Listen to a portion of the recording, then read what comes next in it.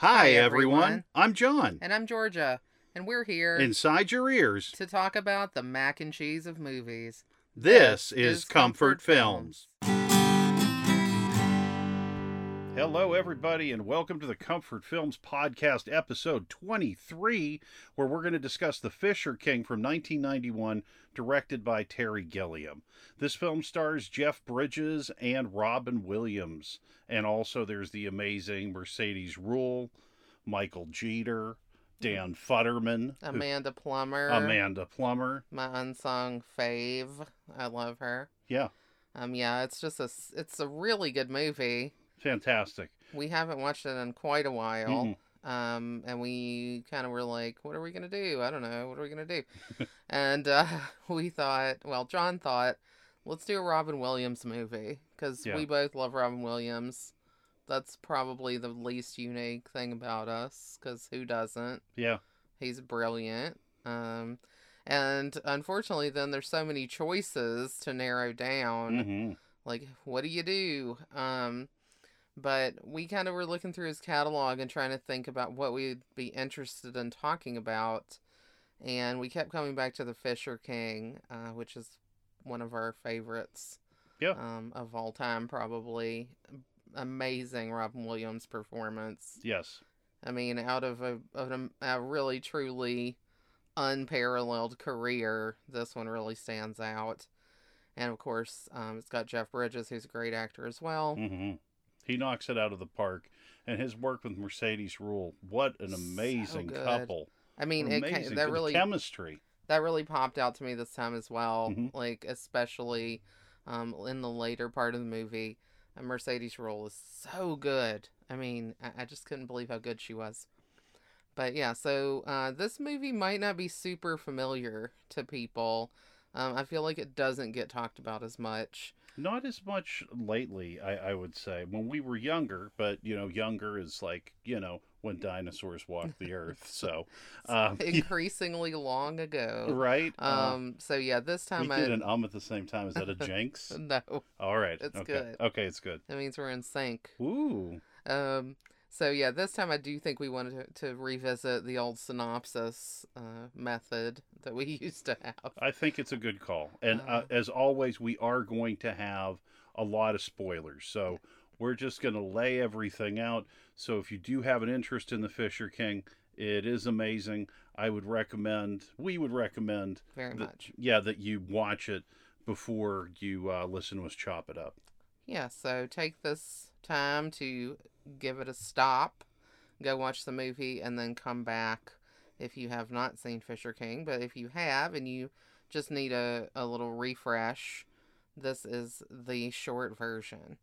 So The Fisher King is about a shock jock named Jack Lucas, which is Jeff Bridges, and he does a radio show where he talks to call-in people and just kind of shoots from the hip, gives his opinion, which most of the time is intended to be kind of sharp, pointed, and biting. Mm-hmm.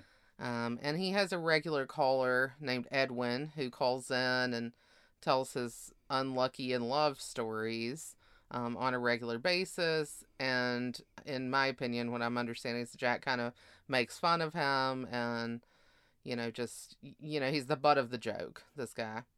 And Edwin calls in to talk about going to a bar and meeting a woman in New York. And it was a yuppie club. And Jack has a real problem with yuppies. So he just goes on a tirade about yuppies and how Edwin shouldn't be hanging out with them. And basically gives him the die yuppie scum talk. And says, it's us or them. So he turns off his show, moves on with his day. This is just another day for Jack. The big thing that he's thinking about is auditioning for a TV show. Yeah. Because he's about to break into television. But as he's going through his lines and everything later that evening, he turns on the news and finds that Edwin has actually taken his advice very literally and walked into a yuppie club with a shotgun and just randomly killed a bunch of people. And unfortunately, the news is very much blaming Jack for this happening. because he told him earlier that day, these people should be killed, as a joke, but this guy didn't take it as a joke. So we fast forward 3 years. This event has basically killed Jack personally and professionally. He just doesn't have the fire that he used to have, and he doesn't expect that anybody would care to hear anything that he has to say at this point. He's living with this woman, Anne, which is Mercedes' role, and working, but I'm going to put that in quotation marks, at her video store. He's not really doing much working. He's doing a lot of sitting in the back room, being by himself, because he is very, I think, scared of people at this point. And so later that night, they are sitting in the living room watching the TV show that he did not get to audition for, that went on to become very successful and feature another person playing the role that was meant for him. It's actually Harry Shearer, which is kind of funny, if you can see it on the television. And of course, this bothers him, but he keeps doing it anyway. He's kind of needling himself in watching this, and it does upset him, and he ends up leaving, drinking, and really contemplating suicide, even getting to the point that he's tied some concrete blocks to his feet, and he's going to jump in the river. He's very, very drunk. Some kind of tough kids, I don't know what they are. Street thugs. I was going to say street toughs, but they're like really suburban white kids. Yeah. They're not the crew that I expected to be assassinating homeless. Yeah. I will be honest. But that's what they are. They're looking around for homeless people to beat up. Yeah. And they find Jack, and they mistake him for a homeless person because he does look pretty rough at this point. Mm-hmm. And they just start beating him. Yeah. And a large group of homeless people, led by Perry, which is Robin Williams' character, shows up and saves Jack. He is unconscious.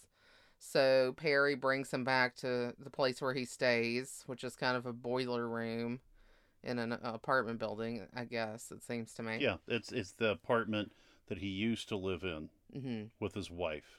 Yeah. And then when he came home after being in an asylum, the property manager landlord let him live in the boiler room for free as long as he had no visitors. Yes, so Jack finds this out after he wakes up, talks to Perry for a little while, is really kind of like, I gotta get out of here. Yeah. And he leaves, talks to his property manager, and finds out that Perry's mental illness stems from the fact that 3 years earlier, he and his wife were at a bar that got shot up by a crazy person, and his wife was killed. And this, of course, was Edwin. So Jack has run into a person who he inadvertently caused to go crazy. Yeah. That's what he thinks anyway. I mean, to me, it's probably a lot more complicated and layered, but he feels responsible for what has happened to Perry, who used to be a college professor, very successful, and now is mentally ill person talking to little fat, does he call them fairy people? I believe he calls them fairy people, yes. In a boiler room of an apartment building. So Jack decides that he needs to help Perry, and he goes about trying to figure out how to do that. And while he's hanging out with Perry, he realizes that Perry has fallen in love from afar with this woman, Lydia, which is Amanda Plummer. And he doesn't know her or talk to her, but Perry kind of follows her around and sees what she's doing every day, and he knows her routine. And Jack decides that the way that he can make up for what he's done is to get love back into Perry's life in the form of Lydia. And he goes about doing that. Pretty much that's, where we go from here. And I think overall, I would say that the story here is that Jack is trying to save Perry, but Perry is also saving Jack. I would say that's exactly it. Because when you watch the movie, you think, oh, this is going to be this redemption arc for Jeff Bridges' character. This is Jack Lucas's comeback. Yes. And it's because he helps out Perry, Robin Williams' character. But I mean, I'm just repeating what you said. It is mutual. It is No. mutual. And I thought about that multiple times while we were watching it. Perry asks, I didn't say this part, but I do think I need to put this in. What Perry has asked Jack to do to help him is to get the Holy Grail for him. Perry was like a medieval lecturer, I guess, at this school. He studied mythology and legend, and somehow he has decided that this person who lives in New York in like this kind of medieval castle type building and has this chalice cup has the actual Holy Grail. And Jack is the person who he believes can get it for him. So he's asked Jack to do that. And Jack kind of pushes that off and goes for like this finding love thing instead. Yep. But at the end of the movie, or last like 20 minutes of the movie, Robin Williams' character Perry is actually attacked by the same suburban street thugs who come to hurt homeless people. And he is beaten into unconsciousness and into being comatose, basically. And it was just after he and Jack had a disagreement. And Mercedes Ruehl had a disagreement. And, like, Jack kind of went off on everybody at that point. And he feels like the only thing he can do to fix this is to go get this grail. So he breaks into this guy's house and steals this silver cup, which is actually a trophy. Right. Not at all a grail. No. But he brings it to the asylum where they have put Perry because he's non-responsive. And he gives it to him, and that's when Perry wakes up. And Lydia has been there visiting Perry, so they're, he has both the chalice and Lydia at the end. And yeah, I think that, so the myth of the Fisher King is what we're playing off of here. Mm-hmm. And in that myth, there's the Fisher King is this person who is like a leader, but he's been injured or damaged in some way. And his damage kind of mirrors that of his land. So it's like a thigh wound, which actually people think is more of code for like impotency. Mm-hmm. And his land is dying because of this. And he needs to drink from the Grail cup in order to come back to life. So he's searching for this cup, and he has everybody searching for this cup, and nobody can find it. And then this person brings him a drink and isn't trying to find the cup, but it's just trying to give him a drink. And it's actually the Grail cup, which brings the person back. And the land is restored and everything is restored. And that person, when Robin Williams tells the story in the movie, is like the jester. But I believe in the myth, it's actually the Knight Parzival, which is Perry. That's where that's why he goes by that name. So we're to imagine Jeff Bridges as the Fisher King, but the fact is, I think that we also are supposed to see Perry as the Fisher King as well, because, he's the one who gets the cup and is restored at the end of the movie because of the cup. And, Jack is too, but Jack is the one who steals the cup. So it's like a role reversal. It's like they're both playing the Fisher King and both playing Parzival as well. Yeah. So they've got a lot. They've got a lot in here to keep you going. I mean, one thing that we should mention is that Robin Williams' character, Perry, his actual name is Henry Sagan. And ever since he, had this PTSD, and it seems kind of like he has schizophrenia, was, institutionalized, he has taken on this role of being Perry. Yeah. Yeah, exactly. That's not Perry's not his real name. He's just taken on that role and believes that he's questing for the Grail. Yes. And he has some different advice that he gives in the film. I'm paraphrasing, but he says that the three most important things in the world are to be kind to all forms of life. Oh, pardon me. To respect all forms of life, to have a nice bowel movement, and to have a navy blazer. Again, paraphrasing, but yeah, those are the secrets to life. Respect all forms of life. Have at least one nice bowel movement, on a regular basis. And have a navy blazer. I mean, solid advice from Perry. Well, and what's funny is the number 2 advice about the number 2. That's excellent. Very smart. Well, and also, after he gives this advice, the next time that we see Jack Lucas, Jeff Bridges' character, he's wearing a navy blazer. Oh, that's funny. No word on if he pooped or not. No, I mean, it's yeah, I mean, Robin Williams is so great, and he has this monologue that he gives about the importance of a very strong, powerful, cleansing, magical bowel movement. And he even acts it out. Yeah. When he's talking about it at one point. It's great. I mean, I think that you have to start a discussion of this movie talking about Robin Williams, because sure. I really kind of was thinking after we watched it, who else could have taken this role? And I have to say nobody.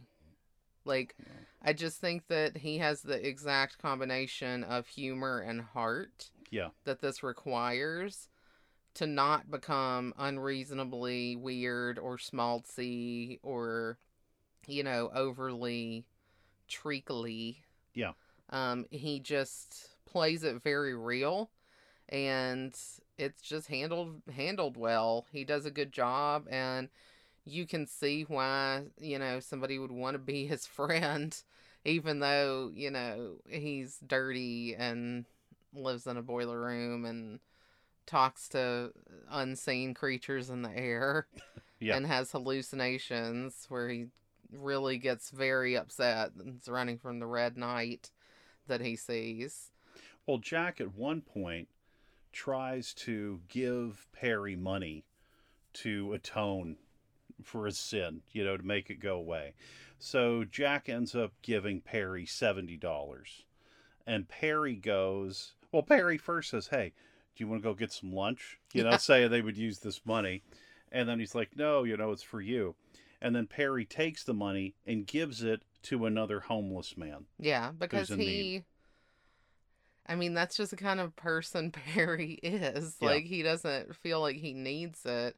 And, I mean, the script is also here, working against Jack, because I think just before this scene, we had a scene where he was talking to Mercedes Ruehl and explaining to her that he's just met this person whose life he adversely affected, by that event of him telling the guy to shoot the place up. And, he says, I wish I could have just paid a fine. Yes. And had it be over. Yes. And that's kind of where he's at with it. He just wants to move on from this thing because this defined him as a person, and he doesn't want that to be the case anymore. And he wishes he could just say, okay, here's the money, I'm done. I did my penance, but he can't. And this is a very real example of him trying to do that by handing money over, but it doesn't work.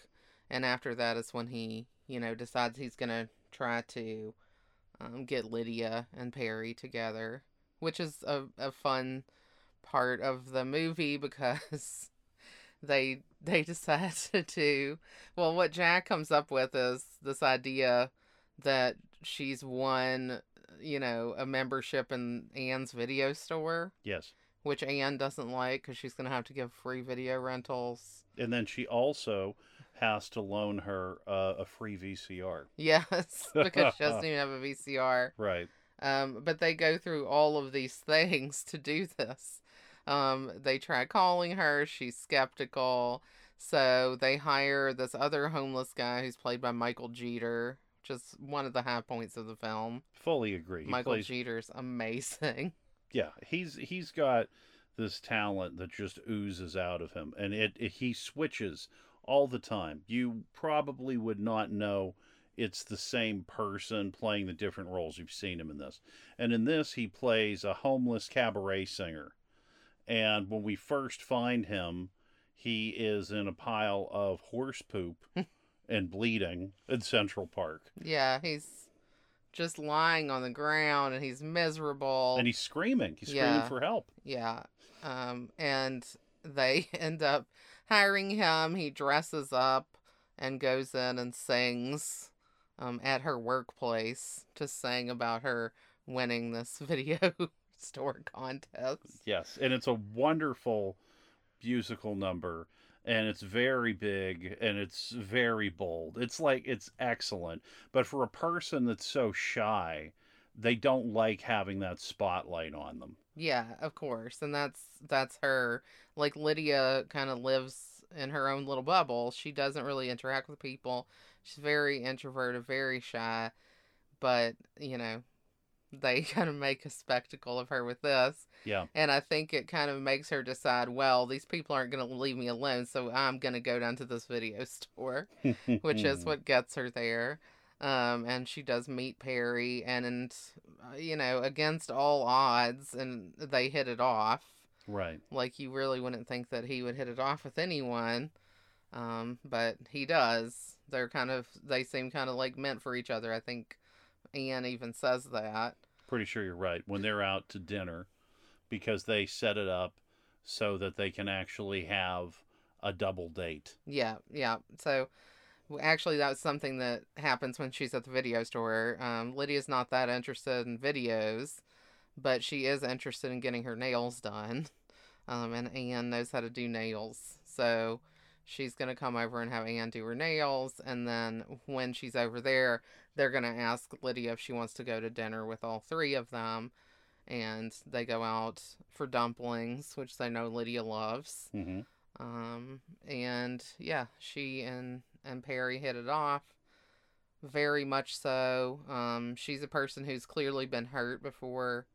She tells him that she wants him to come up and stay with her, but she knows that if they do that, then he's going to be distant in the morning and he's going to leave, and she's going to feel so good the next day, but then, start to feel bad because she knows that he's not, really interested in being with her. And he tries to explain to her, like that's not who I am, and it's really touching. It's like a really interesting kind of a romance that we're watching, because he's basically a stalker. Yes, and he tells her that. Yes. Yeah, and it's fully accepted. It's embraced, and at least the way I interpret the scene, it's seen as loving.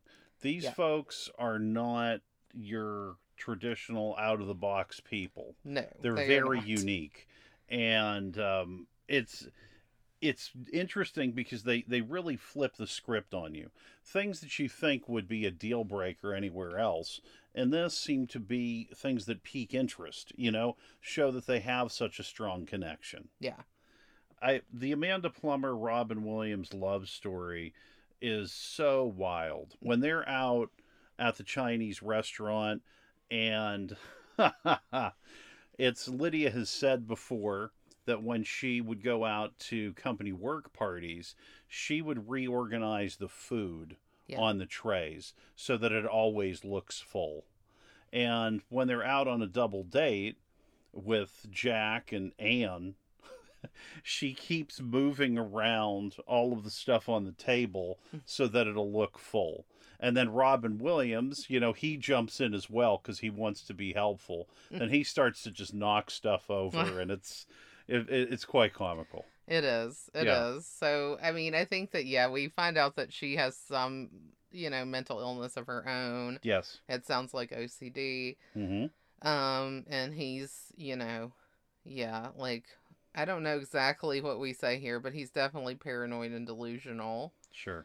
He sees things that aren't there, and he's terrified of this Red Knight character who he sees, who wouldn't be, frankly. Right. Because we see the vision that he's seeing as well, and it is terrifying. It's this, huge red, knight on a horse with, smoke blowing all over the place and stuff. And flames, I believe, Yeah, as well. Yeah. and they're shooting out, and this guy's gonna kill him, and it's kind of a paranoid vision of this shooter. We later find out through a dramatization of the actual shooting Mm-hmm. that Perry was kind of in front of his wife when she got shot, and there was like blood spray that hit him, and this kind of red vision turned into this red knight. Yeah, I mean that's exactly it. I think that's I never actually put it together that it was like his wife's blood and brains. I know that's gross, but that's it. Well, Like, it was very and it hit him graphic. right in the face, and you saw that. I never put it together that that's how the Red Knight came into play. I just thought it was a symbol of the entire event, like a PTSD trigger. Yeah, well, and that it is a PTSD trigger, Uh-huh. but it's actually very literal. Yeah. I mean, like, this movie is very highly stylized anyway. I think Yes. that's something we would want to point out. You have this Red Knight who is like this vision who's based off of this event that happened. But then a really beautiful scene that we have is where they're waiting. Jack and Perry are waiting for Lydia to show up at the train station Hmm. during rush hour. And Perry's like, she's always here. She's not here yet. And as they're waiting, all of the entire busy station start dancing. Oh, that's my favorite scene. It's so That's great. my favorite scene. Yeah, it takes something which can just be so overwhelming, like a crowd during a busy time of day in a major city, and it makes it fun and beautiful and light. Everyone's dancing, and it's they're everybody is partnered up, and I didn't see one group that was unhappy. Yeah, I mean, they just are dancing, and everything is so well choreographed. Yes.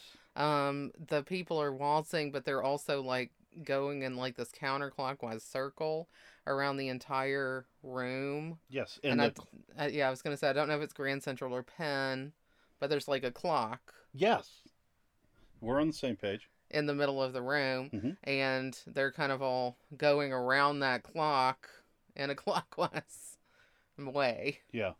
And then Lydia does show up, but she's not really a part of this exactly. She's just kind of making her way through the crowd. And it's just, there's something so special about that scene. And when they finally get to her, then it's when the crowd turns back into being just a crowd and they're Yeah. not dancers anymore. And nobody's kind of working with each other. It just kind of just drops into just regular people pushing past each other and Yeah. all this kind of stuff. And it's just, I mean, I guess this is Perry's imagination. Sure. It's what we're seeing. And I like it. It's like Cinderella. Yeah, I love it. The letdown, it's like Cinderella. That's what I was just like, oh yeah, because just like you have until midnight Yeah. and then it's gone. Yeah. And I don't even know that he knew what the time limit was on this, but it's just so pretty. It is. It's a great scene, and it just puts you in Perry's mindset, Mhm. that he sees this person and he just lights up Yeah. because of her presence, and it makes everything in the world beautiful to him because of her. And it's really nice. And he's just such a romantic at heart, Hmm. that love is like a major driving force for him. And having that love like stripped away from him in such a horrible way kind of destroyed who he is, and love is repairing him. So in that way, Jack is right. That love is something that he needed to restore to Perry. Yes, Perry wants the Grail too. And that's kind of the symbol of his sanity returning to him, or his reason returning to him, I guess. But at the same time, he needed the love as well. And I don't know if he could have been restored at the end were it not for both. because while he's in the asylum, which is a very scary place, I have to imagine, it was Oh yeah. where he was before, and it's terrifying, and it's part of his vision, Hmm. is being stuck in a straitjacket. Yes. At one point, the when he kind of loses it and has kind of his psychotic break is actually right after this lovely, wonderful first date that they have with Lydia. And after he talks to her and everything goes wonderfully, he sees the knight, and he's wearing kind of this oversized white suit. I guess it's Jack's suit. Yes, and Jack stapled it Yeah. to hem it. Oh my God, I think it's favorite. And he's time. so Yeah. much bigger than, because Jeff Bridges is like so much taller. Yeah. And he's got the suit on, but it kind of starts to remind him of a straitjacket as he's running away, because the arms are too long and it is kind of boxy and oversized on him. And it gives him flashbacks to being in the asylum. But this time, when he's in the asylum, he's not alone, because Lydia is coming to visit him. And Yes. when Jeff Bridges comes to visit him, we see Lydia there, and she's talking to people about making sure that they've cleaned the special bedding that she brought in for him. And while everyone else is like lying in the stark white kind of institutional bed, he has these colorful sheets and pillows. Yeah. And you can see that he's being taken care of. So both, that and the chalice are the things that he needs to be okay. Well, if you think about it, it's like Sleeping Beauty, really. It's like he has this magical spell on him, and what can bring him back to life is this Grail, and I also think love. And I mean, getting the Grail is an act of love, because Jack is not a believer at this point in his life, and he's a guy that his fame came from not caring about people. And we see that throughout the film. When he's high status with his job, he doesn't care about people at all. People ask for money, he doesn't care. The people that call into his show, he makes fun of them, and he causes this situation where Perry's wife is murdered. And that's just because he cares so little. And every time we see Jeff Bridges, it was a very popular song at the time, I've Got the Power, comes on every time. Yeah. And it's just like he thinks that he is God, that he's got it figured out. And he definitely has a 180, but he has a 180, then he has another 180. Yeah, I was and gonna then he say, goes back to being a jerk. I was gonna say you're making a really smart point here, because what happens over the course of things, after Perry and Lydia hit it off, he feels like he's succeeded. Right. And he feels great about what he's done. Yeah. And he calls his agent and is like getting back on top and everything. And he starts to mistreat Anne at this point. Yes. This person who has really supported him financially, emotionally, in every possible way that he could be supported. Yes. For 3 years. And he's like saying that he's going to go get a job again. And she's happy for him. She's happy that he wants to work and that he feels like himself again. Yeah.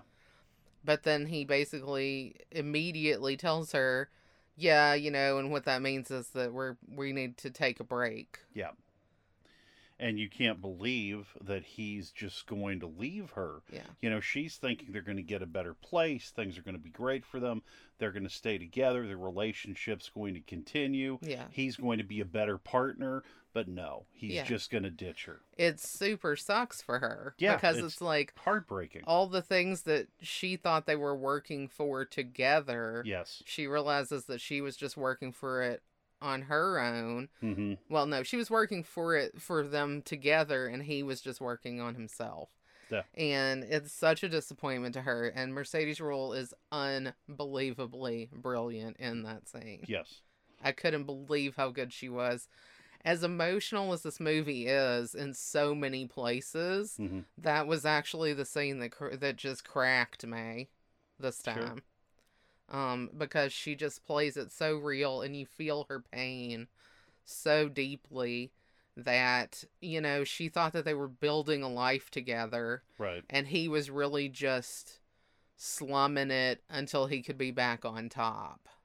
And her realization of that is so terrible.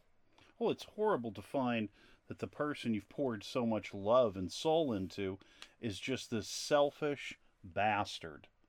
Just a selfish bastard that was just leeching off of you. Yeah, and it's a heck of a scene. I mean, and when he kind of obviously realizes this and comes back to make amends, but I felt like is it gonna be enough? Right. Because he really hurt her, and I feel like he really has a lot to prove that he's different, but he does have that kind of epiphany, because he is going to a meeting, like he and his agent, which is a small role, but it's David Hyde Pierce. Yes. Who played Fraser's brother. Niles, yeah. Mm-hmm. So it was interesting to see that, and he's a great actor. So it was, fantastic. Small part, but he did everything he could with it. He is taking him for a meeting. He's taking Jack for a meeting about a TV show about homeless people. Right. Actually.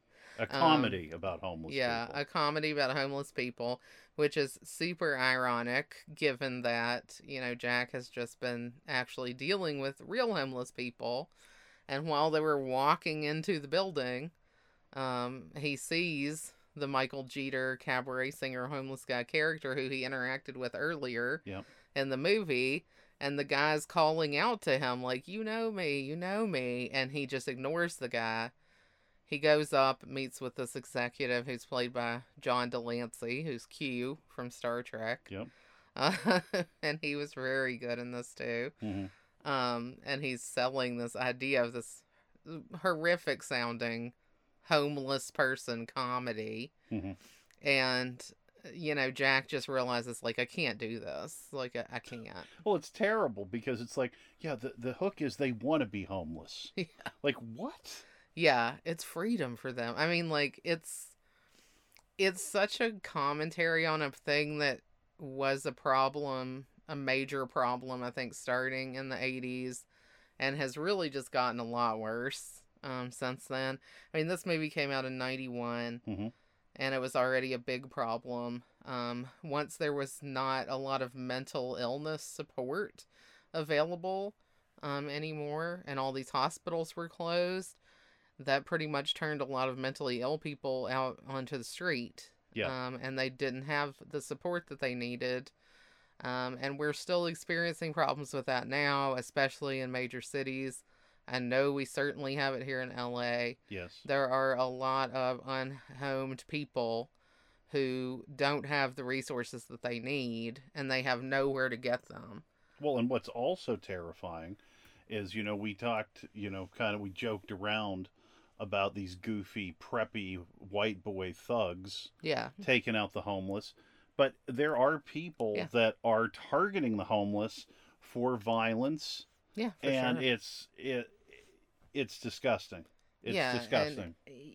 And the biggest problem that I see with it is that nothing is happening, like, to change the situation. Like, here near us, we do have, they've made it like a tiny house village where they actually do have some resources to get people back, on their feet. And they have this place where they can have their things so that they don't have to be worried about losing their stuff. Because when you're homeless, you have to carry everything you own with you at all times. And it can be really scary. You can be, at risk for somebody stealing it. Or also, if you're staying on the sidewalk or something, the city can just come by and take all your stuff. Yeah. And cleaning up. So this gives them a place to have their things and a safe place to sleep. And clean up and things like this, so that hopefully they can find work and get back on their feet. But it can only serve so many people. Yeah. And it also limits services, I think, to people who don't have substance abuse issues. So if, and there are a lot of people who do. So there are a lot of people who are on drugs or who are drinking or whatever, and there's just not help for people to get off of those. So you end up with people who are homeless. They can't take advantage of that, and maybe they're self-medicating because they are mentally ill. I Well, mean, and you're sleeping on cold cement that's dirty, there's bugs, it's noisy, there's so much pollution.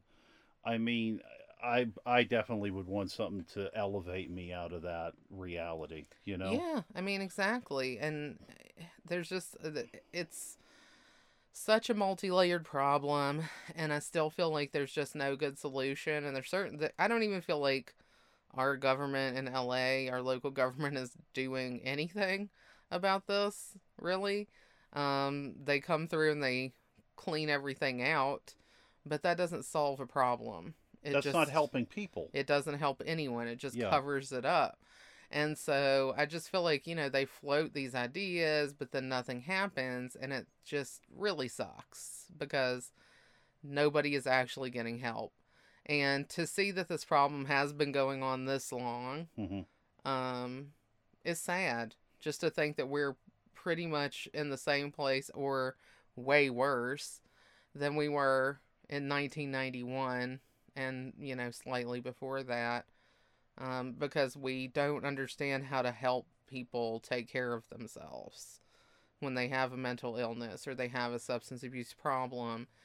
I think the Michael Jeter character actually had AIDS, or his friends had AIDS, was what we were getting out of that, because he was saying all his friends were dying. Yes.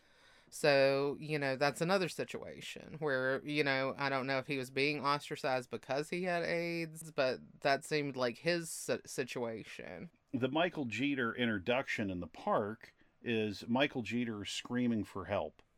And, Robin Williams runs through Central Park to get him. And Jeff Bridges is in tow. It's almost like Jeff Bridges is in training to be a knight, which is interesting. Yeah. And then they get there. And they get to Michael Jeter, and what happens? Jeff Bridges takes Michael Jeter and puts him, in his arms, like kind of over his lap, like the Pieta. Yeah. The Virgin Mary holding Jesus. After he had been crucified and he had died. Yeah. And that image comes up twice. Actually, it'd be the first time. I think the first time we see that is when Perry saves Jack from the people that were gonna. Oh yeah, no, I think you're right. Yeah, when they're out by the river. Correct. That so the thugs that were gonna take Jack out, we have that same situation. So it's well, that's like a night thing again, because Perry rides up kind of with his group of knights. Yes. And he shoots this makeshift arrow at these guys. Hits them right in the crotch. Yeah. It's a weird kind of thing. It doesn't have a point on it. No, it's kind of just it's just a ball, like a fabric ball or something. But it's enough to get the guy's attention and not in not a good way. Had we mentioned that one of these people is Dan Futterman, who plays Robin Williams' son in The Birdcage. You did mention Dan Futterman, but I don't think we said who it was. So yeah, I thought that was interesting. I was watching it and I saw the guy, and I've seen him in several things, and I'm like, wait, that's the guy from Birdcage that plays the son. So it was really funny that they were in this together with, Robin Williams attacking him and then him later attacking Perry. So yeah, it was interesting. Yeah. That those two actors were together again. But I think that one of the scenes that I really enjoy in this movie is Robin Williams naked in the park. Yes. I mean, he's telling... So basically Robin Williams strips off all his clothes, and boy do I mean all. Mm-hmm. Get ready to see more of Robin Williams than you've ever thought possible. I mean, he sits down on the ground and drags his butt across the grass like a dog. He's completely naked and loves it and thinks it's the best. Yes. And really wants Jack to get naked and lay down in the grass with him. Just because he's so in love with life and the world and the sensations and, being part of it, and Jack doesn't get it at all. No, he doesn't stop and smell the roses. No. And And I think he's terrified of what, he's being asked to do. well, that's what we see from the character. I mean, we see his character goes to drugs and alcohol as an escape. Whatever he does, he doesn't want to be in the present moment. Yeah, he wants to be numb. Yes, he doesn't want to feel anything. So there's something I'd like to bring up in terms of the costumes in this. Okay.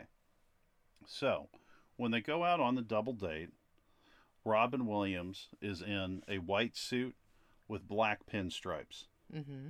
It's like he's a prisoner. Oh, okay. Okay? It's like he's a good person, but he's in jail. Okay. Now, this gets pretty neat. So, I don't know if it's the next day when Jack decides that he wants to go back to work, so he calls his agent. Jack is wearing a black shirt with white stripes. Oh. See, they're always together. There's always like this connection between the two of them. And that's true in other parts of the movie too. Like, I think that they are commonly both wearing the similar earth tones at the same time and things like that. And it's just that there's a strong connection between those two characters. I love that you talked about it's like Jeff Bridges is like a knight in training. Yes. Because I really see that. And I think that's a great. It's like he's the squire. Yes. Coming up with Perry. And I do have to say, like, the acting really mirrors the relationship in a beautiful way. Mm-hmm. Like, I have to give a ton of credit to Jeff Bridges in this movie because he's a big star at that point. Huge. He's from a Hollywood royalty kind of family with his dad being a big actor, his brother. They're big. The Bridges are known entities, and he's in this movie. He's the star of the movie, but at no point do I feel that he is trying to be the star of the movie. When he's in scenes with Robin Williams, they're on totally equal footing. Yes. When he's in scenes with Mercedes Ruehl, they're on totally equal footing. Now, I'm not necessarily saying the characters are, because you could have a higher status character in the scene, but Bridges at no point, in my opinion, is trying to outshine anyone or trying to like be the biggest person in the scene. He's very supportive in his acting. Yes. And I think it's perfect. It's excellent to see him at work because I always think of him as the dude, which, was much later.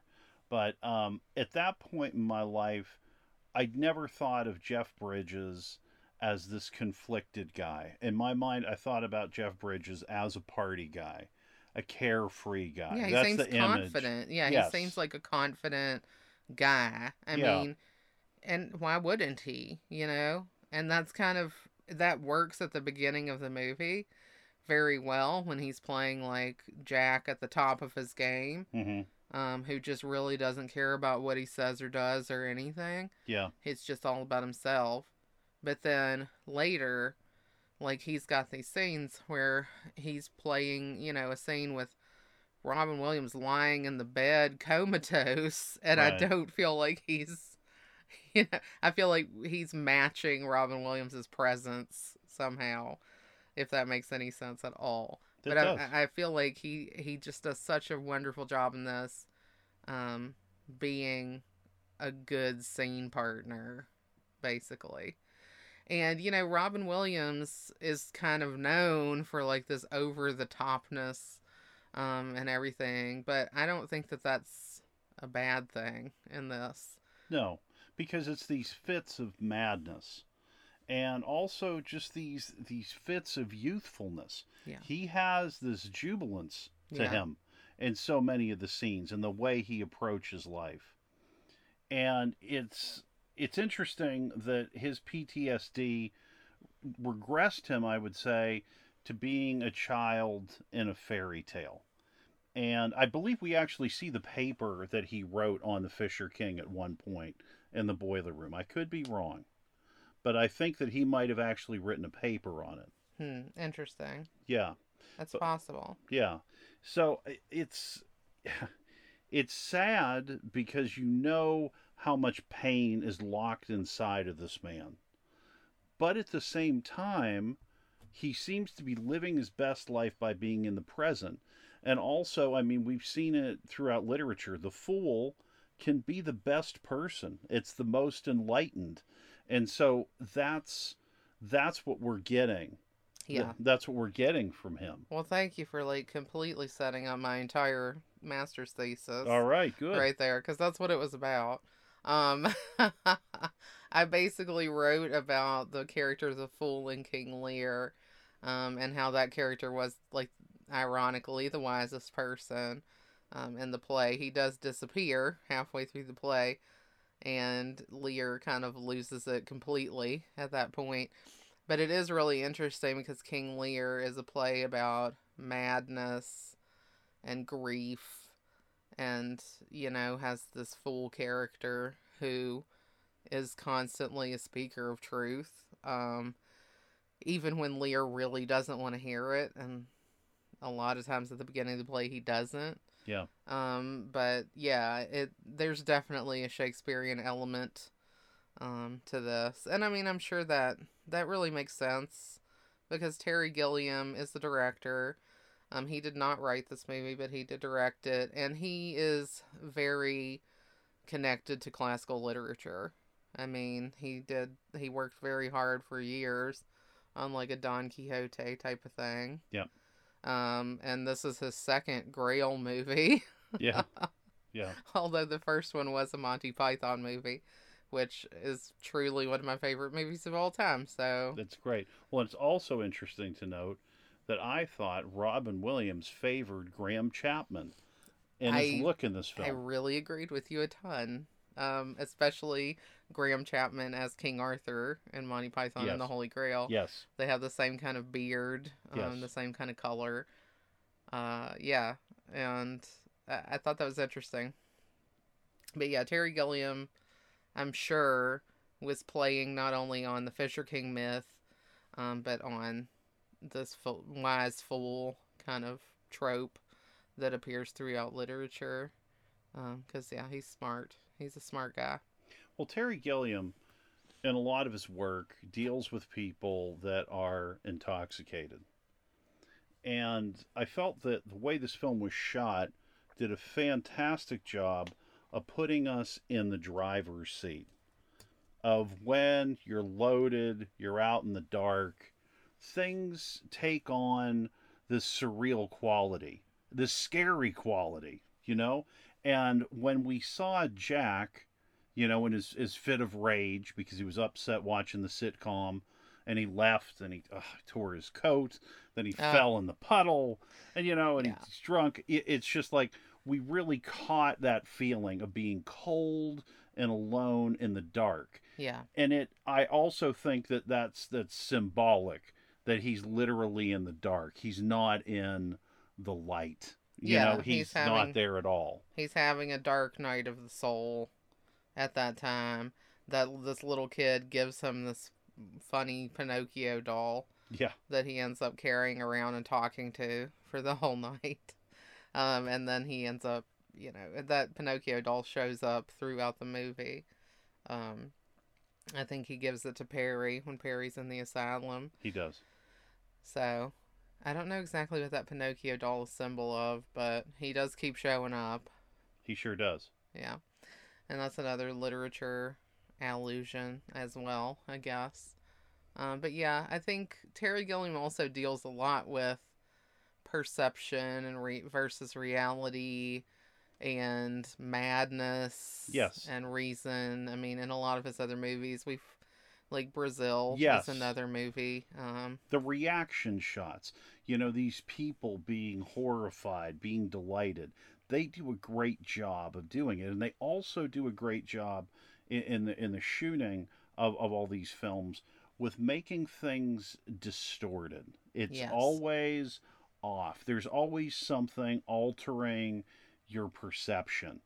And I love that we're able to feel so strongly what our main character is feeling. Yeah, he mirrors that really well. And I think, yeah, we see that in, I don't know, 12 Monkeys Yes. also. There's a lot about madness in 12 Monkeys. He does another film with Jeff Bridges later, and I can't remember the name properly. Maybe it's Tide World, maybe it's Tide Land, and it's a similar character to the dude, except, the dude in Big Lebowski, it's an upbeat story, right? Everything comes out dandy. But in Tideland, it is not that. It's a very dark look at addiction. And yeah, Mm. I feel like it's, with Jeff Bridges, I've seen a good number of his movies. I'm not going to say I've seen them all, but I'm going to go out on a limb here and say that I feel like Fisher King, this started, this dude like thing for him. I do think that you have a point that, like, he's got, like, the long hair and kind of the Yes. swagger, Yes.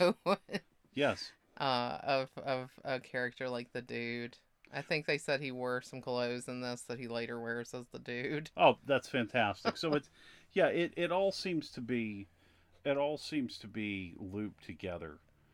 One of the pieces of the story that I like very much, which I feel kind of borders on magical, is the way that Jack seems to clean up, because he seems to be drinking very heavy, Yeah. and it feels like all the time.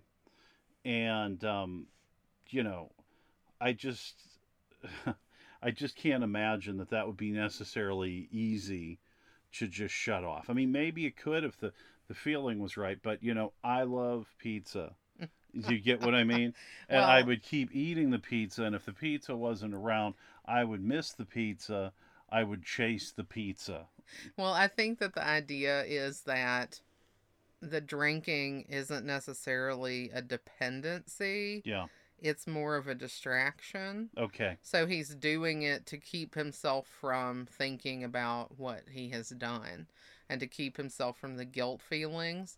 And when he decides to throw himself into this Perry situation, he doesn't necessarily need the drinking anymore because he's being distracted by what he's doing. Well, and he needs to actually be sober and have some presence because he wants to atone. Yeah. He feels like writing things with Perry will change the entire course of his life. Yeah, yeah, and that's his redemption. Yes. So I think he's throwing himself into that and doesn't need the drink to distract him. Yeah. I think in reality, what you're saying is actually true, though. Like, if you drink that much as he's presented as drinking, Hmm. I don't think you just turn the switch off without help. But I think in this, it is more meant to be a symbol Yeah. of his escape. And he's able to divert that into a more constructive pursuit, Hmm. which helps him to move forward.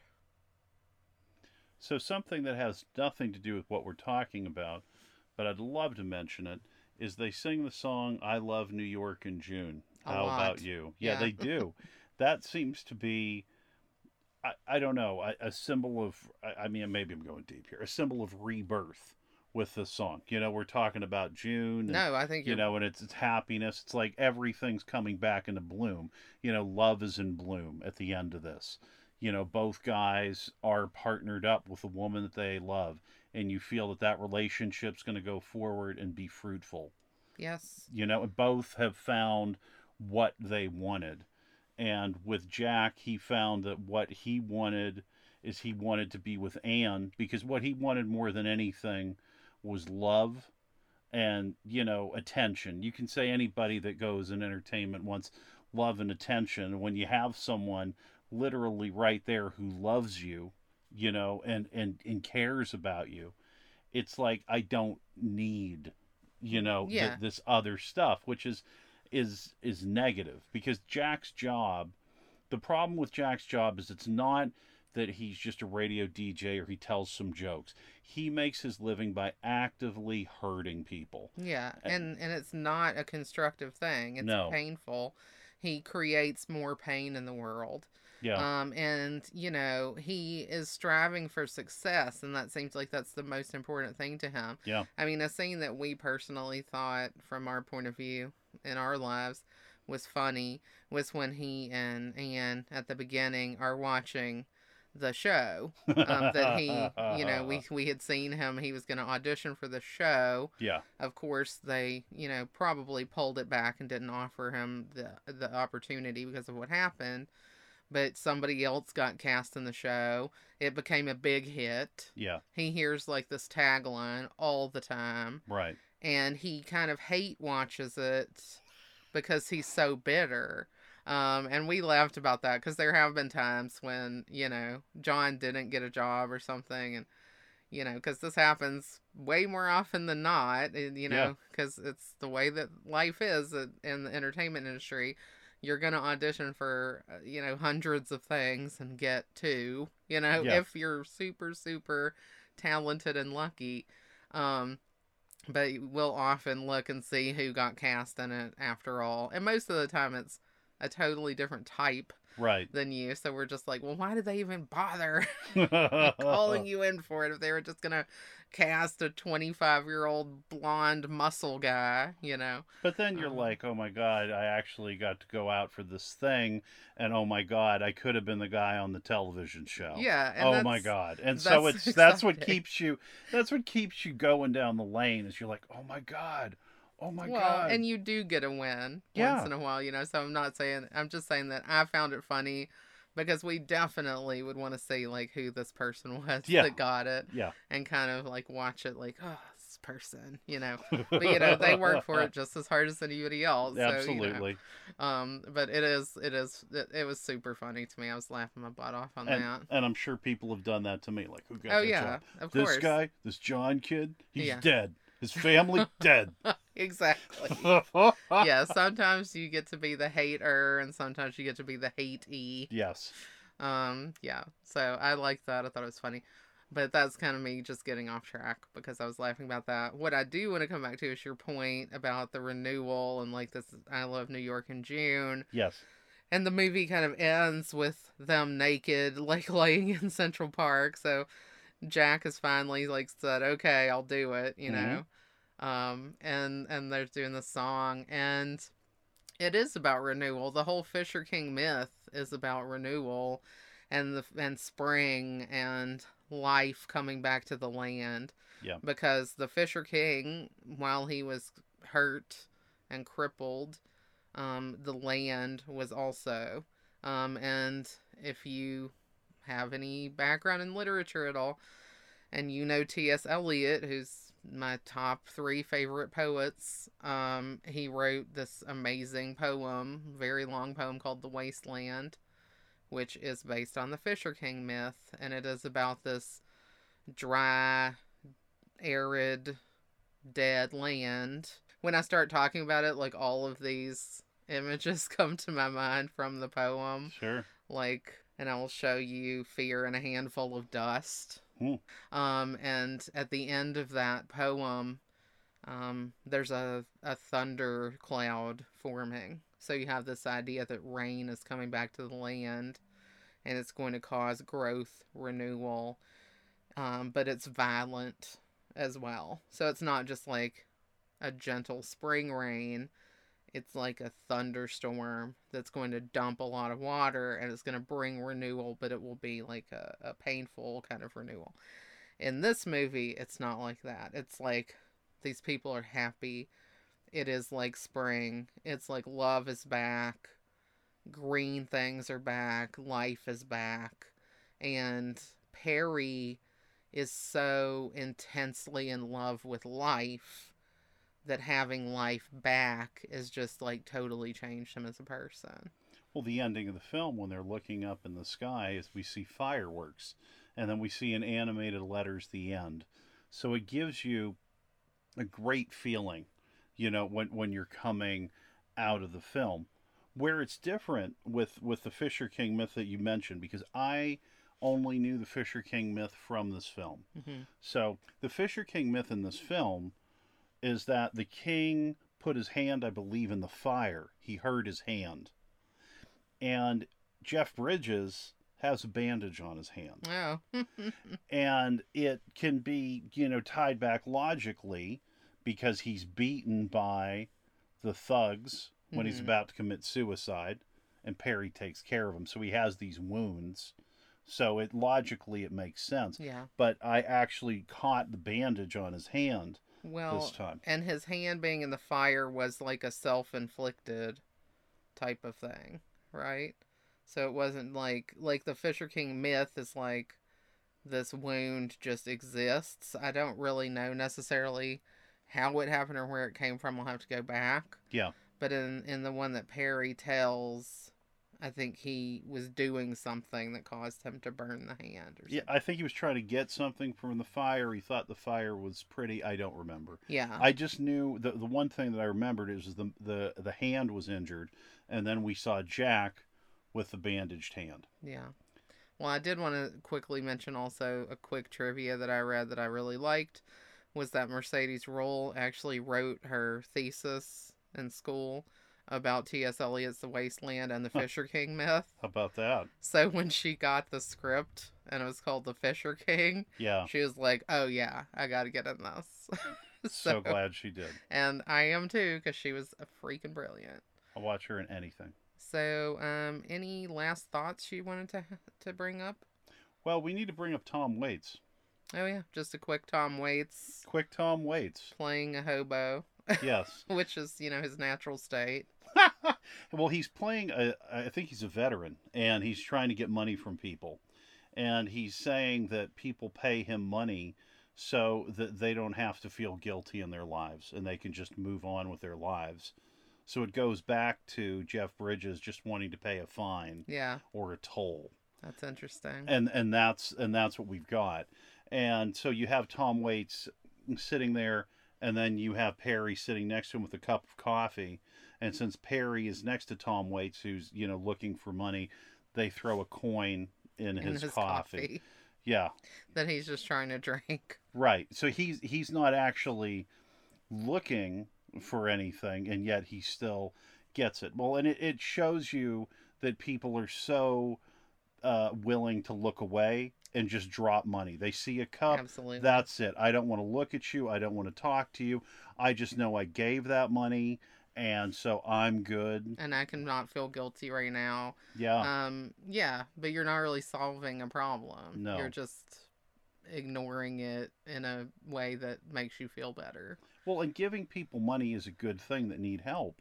But I mean, let's be honest. If you have absolutely nothing, and I give you, $1 or change, hell, even if I give you $200, and that's huge money, and I don't think that happens on the reg. Mm-mm.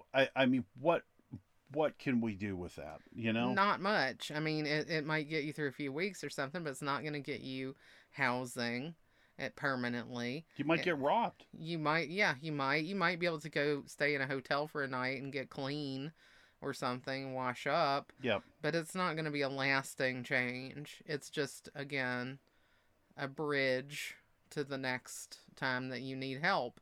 So yeah, it's more of a permanent solutions are needed. I think that's really smart point in this.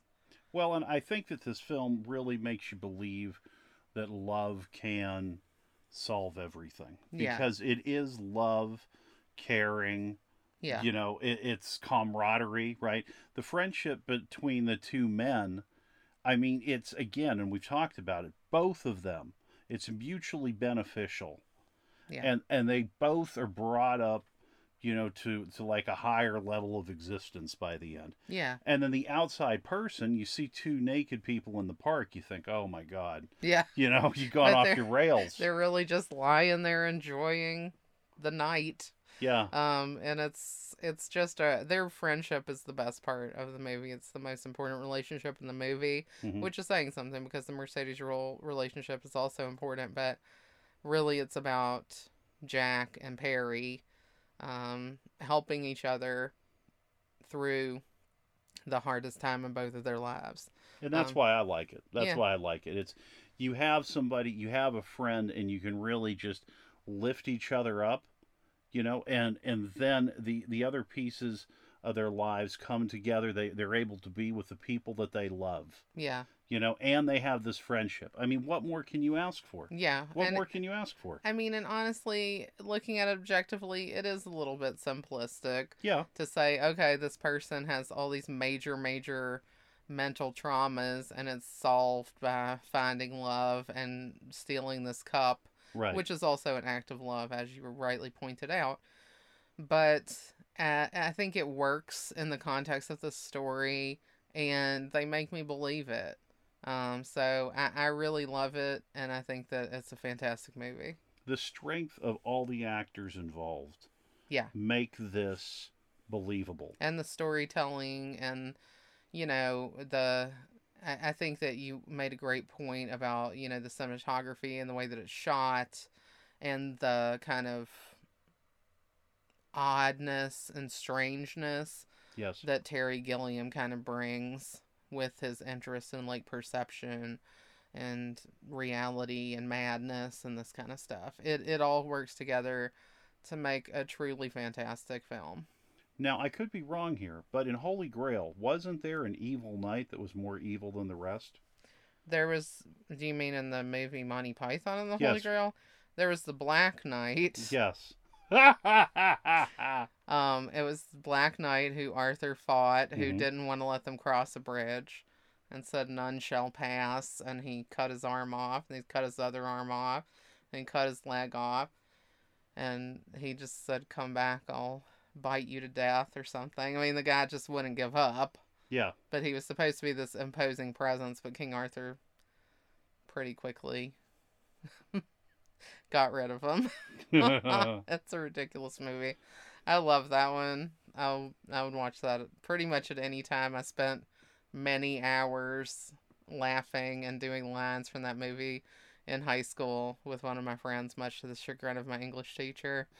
She put me together in our seating chart with this guy who I'd hardly talked to our whole time in school together. And I think on day one, we both found out somehow that we love Monty Python and the Holy Grail. Mhm. And we spent the entire rest of the school year causing absolute havoc in class because we wouldn't shut up. So, sorry, Miss Hager. That really backfired on you. It's basic. It's amazing. It's just the flip side. The fact that, like you said, when you brought this up, you're watching like this is his second Grail movie. I wonder if we watch the Holy Grail again, because I obviously need to, because I can't remember everything. I remember some of the bigger bits, but I wonder if there are other parallels that we can draw I directly. would love to check that out. We should Yeah. do that. Yeah. So, food. What comfort food does the Fisher King remind you of? Shish kebab. Okay, and why is that? Because it's like we have, the weapon, like the spear that goes through the whole thing. Okay. And we have all of our different layers. We have our protein, right? We have, which we would have had back in the days of knights. Oh, yeah. I could picture that like a big mutton and then like some wild woolly beast to come by and be like our walking like napkin, so like I could really see That's that. great. But it's just like I'm thinking about roughing it. I mean, again, I don't think people really carry skewers with them when they're roughing it, but that's some people probably do. I would love those people, and I also love those cherry tomatoes when they're cooked up. Yeah, they're so good. And the onions and the peppers. I love making But they get so hot and they burst when you eat them, and you just like burn yourself to absolute death. But it's a good death. It's it's like when you can get that just right. When you get that tomato just right and it explodes, it's perfect. Yeah. And I would say that the tomato explosions are like all the emotions in this film. There's all these love explosions, and it's also like the fireworks that we get in our happy conclusion. Oh, that's cute. Yeah.